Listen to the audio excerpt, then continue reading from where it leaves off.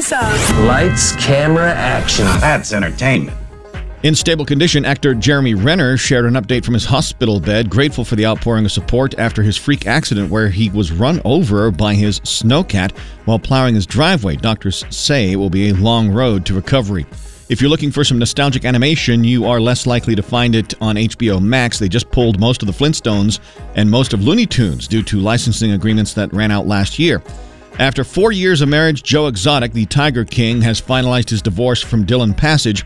In court documents, Joe Exotic blamed Carol Baskin.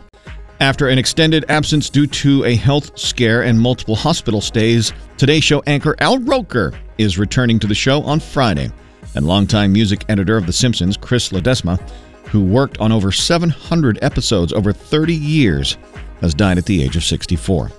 Spill the watch list for tonight. CBS has The Price is Right at night and an all-new Tough as Nails. ABC gives you Celebrity Wheel of Fortune. All the Chicagos over on NBC. And on Netflix, check out a breathtaking and emotional documentary with actual footage about the 2015 Everest and Nepal earthquake. Cut.